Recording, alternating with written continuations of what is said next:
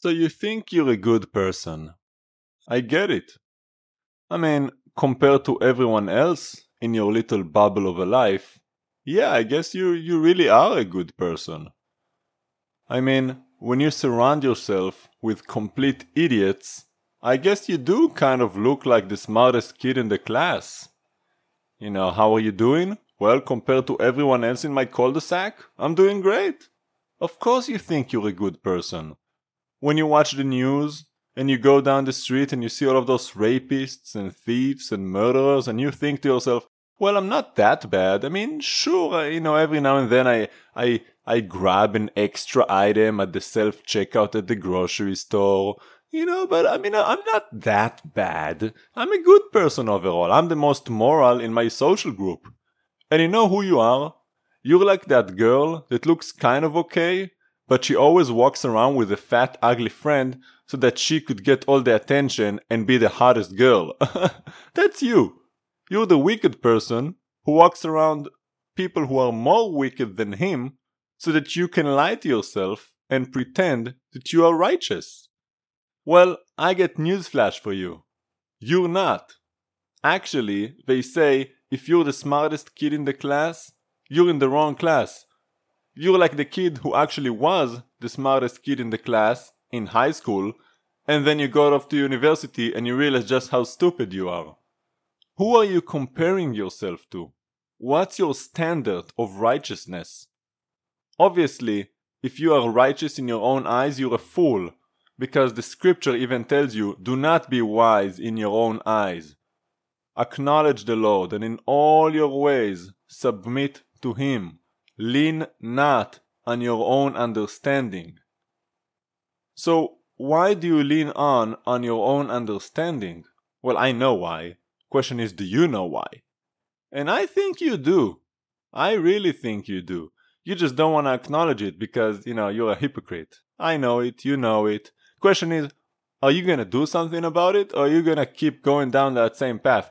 Because let's be honest, as righteous as I am serving the Lord, in my social group, that includes God Himself, it does not matter how much I strive for righteousness, I can never measure up. So you, who deny God, don't even acknowledge His own Creator, walks in path of darkness, thinking evil thoughts every day, you think you're righteous? How can you be righteous when you deny your own Creator? How can you be righteous when you don't keep the law of your Maker?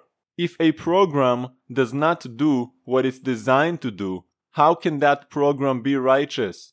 It's a rebellious program and it will be destroyed. So how can you claim to be righteous? Why? Because the people around you are worse off than you are? Then get out! Leave them! Leave those suckers be! You get around people who are more righteous than you. And actually scratch that. Don't get around more people. Get around your Maker. Get around Yeshua. Get on your knees and pray. What's new? His mercies every day. That's what's new. You don't need to watch the news. Just pray. What's happening? Where is it happening? Right here. In my bedroom. On the floor. On my knees. In my closet. That's where I'm praying. That's where it's happening. That's where the action is. You don't need to go anywhere.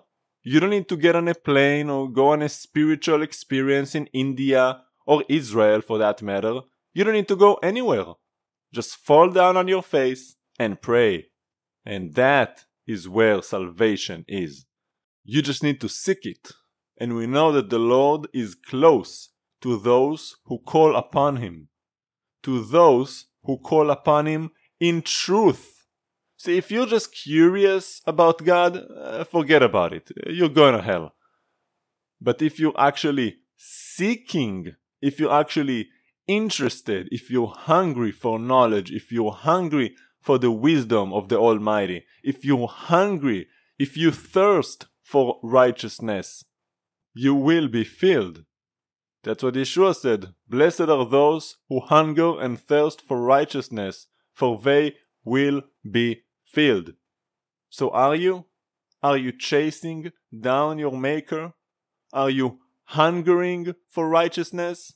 Or are you just content being the least wicked person in your little bubble of a social group.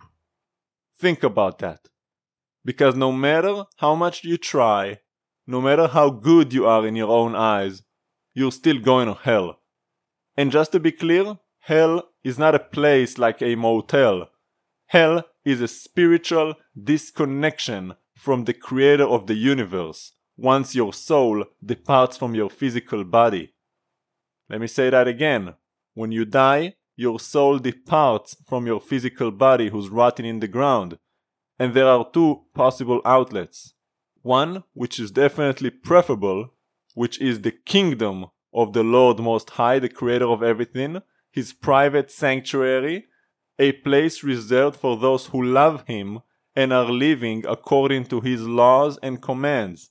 And second, a complete disconnect from him, which is called hell, because it is worse than hell. It is death. Not just death in the body, but a spiritual death, with agony, pain, and eternal separation and suffering. So, which one is it?